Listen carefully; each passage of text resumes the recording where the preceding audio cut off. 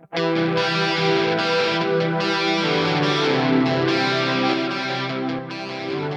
back to the Fourth Way Podcast.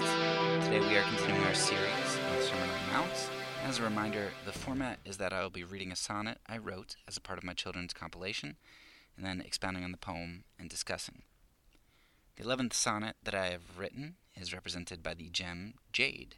It covers Matthew 6:25-34, which is about not worrying, and Matthew 7:7-11, which discusses asking and seeking and knocking. Jade is generally a greenish gem. It is particularly popular in Asia, and it was thought to be representative of, the scholarly mind or something imperial. It was thought to increase the longevity of life, and this poem will hopefully be kind of representative of those things, as I think it is a very, very complex poem. It's probably my favorite of the 12 that I've written.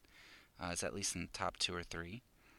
And I don't know about sound, as far as the sound goes, but as far as the meaning and entendres and double, triple meanings, all that stuff, I really, really like this poem. So, hopefully you enjoy it as well. In life, the only certainty we get is that death for each of us is assured. We, like the gods, ensure through Jade Rabbit our destinies sufficiently insured. But pestle and mortar cannot concoct a cure for pestilence which mortifies. Impending doom our sacred lives defrocks, and minds in time to lunacy it drives.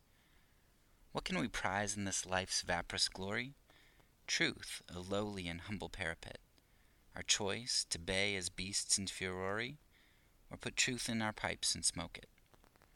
Worry not, for tomorrow is its own. An emperor is seated on his throne.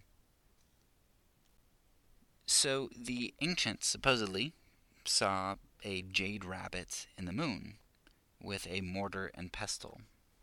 Don't believe me? Look it up, and people will kind of outline the image for you. But that's where this idea of Jade Rabbit comes from. Because if you look at the moon, especially different nights and different places, it kind of has a greenish hue to this. I guess they were the Marias, or whatever you call Marias. I don't know. The sea-like things that people thought were on the moon. But it has this shape of a jade rabbit with a mortar and pestle. And this rabbit, supposedly in mythology, mixed the elixir of life for the gods. So you have all these stars and all these heavenly beings out there, and the rabbit on the moon was mixing the elixir of life that he then divvied out to the gods represented in the stars. Like the gods, we seek immortality. We seek control over our destiny. And all of that is kind of wrapped up into the first stanza. There's also at least a double entendre there, where coming out of the video game world, there's a video game named Destiny, and in the video game Destiny, there's a weapon called the Jade Rabbit. So it's also kind of a calling back to my violent roots, because it's a shooter video game there. But anyway, it was just a fun thing I put in. Then we move on to the second stanza, and there is a lot of symbolism in the second stanza. So, as I said, the Jade Rabbit supposedly had this pestle and mortar in his hands, which represented the elixir of life. But I changed the words pestle and mortar to become pestilence and mortify, symbolizing death. So basically, this rabbit mixing this elixir of life has no power, because pestilence and mortification will eventually take over and destroy us. He is ultimately powerless. Any attempt to gain immortality will not work here. I also talk about in this stanza this idea that recognizing our mortality drives us to lunacy. And lunacy, of course, is another nod at this idea of the moon, because lunacy comes from luna, which is moon. And we still have some of those ideas today where we think that at full moons the kids in schools start to go crazier and act out. So lunacy as a nod to the moon language here. So in essence, our seeking of control can do nothing to ensure our destiny and our immortality. Instead, our lack of control, if we realize it and dwell upon it, drives us to insanity. So third stanza, some more complexity here. This is nearly a direct quote from an ancient Chinese poem called The Old Dust by this guy, this Chinese man named Li Bai. I think that's how you say it, Bai. Bai. Or Li Po or Li Bo. I mean, he's got like names that you can pronounce in 3 or 4 different ways, like nicknames and stuff. But anyway, when I first saw it, it looked like Bay, B-A-I. That's how I would have pronounced it. And so this line referenced is the line that I reference in my poem is the last line of his poem. And he says, Lipo says, "What is there to prize in the life's vaporous glory?" And I only changed it here in my poem to fit the iambic pentameter of the sonnet format.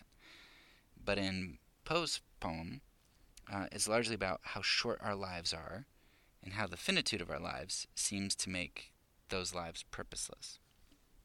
And I incorporated his poem for a number of reasons. So the author, as I first understood his name to be pronounced, Li Bei, or how it appears to be pronounced, is a play on this idea. I talk about beasts baying to the moon in furore, right? So Li Bei, if that's how you would say it or look at it, is a play on this idea of beasts howling, right? And you think of wolves howling at the moon. So it's more moon imagery as well as imagery about us in our mortality being basically beasts, finite beasts. But I also liked Poe's reference because it reminded me of James, right? Life is a vapor. I mean, our mortality is ever before us, and it's just fleeting. And so Poe's line there was just perfectly fitting for this. In this third stanza, I also talk about how truth is not really a guide. It strikes me as not ironic. I don't know what the word is for it, but you especially have a lot of atheists and skeptics who are so hell bent on truth, thinking that truth is what provides sanity. But no, I'm more convinced that if people really acknowledge the truth, that leads towards like despairing nihilism or hedonistic nihilism, I guess, like just kind of, well, I'm just gonna enjoy what I've got right now, but even that, there's really ultimately no point. Like if you really dwell on it, and even the atheistic community, viewing the world as they have to, which is largely mechanistic. I mean, even if you embrace quantum physics and it's random, complete randomness, well, randomness doesn't infuse purpose. That's random. Like it's just random mechanisms, which I know is kind of like an oxymoron, but it's still not really. It doesn't get you what you want. You don't get the free will, and you don't get this love and all of this other high-minded sort of thing that something like more of a soul or religion can get you. And of course that doesn't mean that religion is right. It doesn't mean that Christianity is right. But truth is not this guide that keeps us on the rails. It doesn't keep us from going over the edge, from over the parapet. When we see our finitude and we recognize our mortality, that truth in and of itself is not what keeps us from going over the edge. And we have a few ways that we can choose to deal with that truth. We can choose to live like beasts, as was already referenced, these finite beasts, and just live on our animal instincts and natures and just kind of go with it. We can choose to go over the edge, of course. We can choose to let it take us over the parapet. Or we can put truth into our pipes and smoke it. And that's kind of a play on the phrase, right? You can put that in your pipe and smoke it. Like, you just kind of bite the bullet, I guess, as they say. And this is sort of doubly entendreic as well, because put it in your pipe and smoke it. Just deal with it. You just kind of put your head down and go through it. It's sort of an ignorant, ignoring option. But then there's also, if you put it in a pipe and smoke it, right? Thinking of like peyote or marijuana or whatever, right? It's that sort of the same route as ignoring it, but would be numbing it, right? Ignoring it through seeking pleasure or money or literally drugs, like whatever. But those are kind of the options that you are left with when you are faced with your mortality, when you are faced with the truth of what life really is. Then there's the Christian option, right? Worry not, for tomorrow is its own, and emperor is seated on his throne. There is a kingdom, an eternal kingdom, and there is a king who is an eternal king who reigns in power now.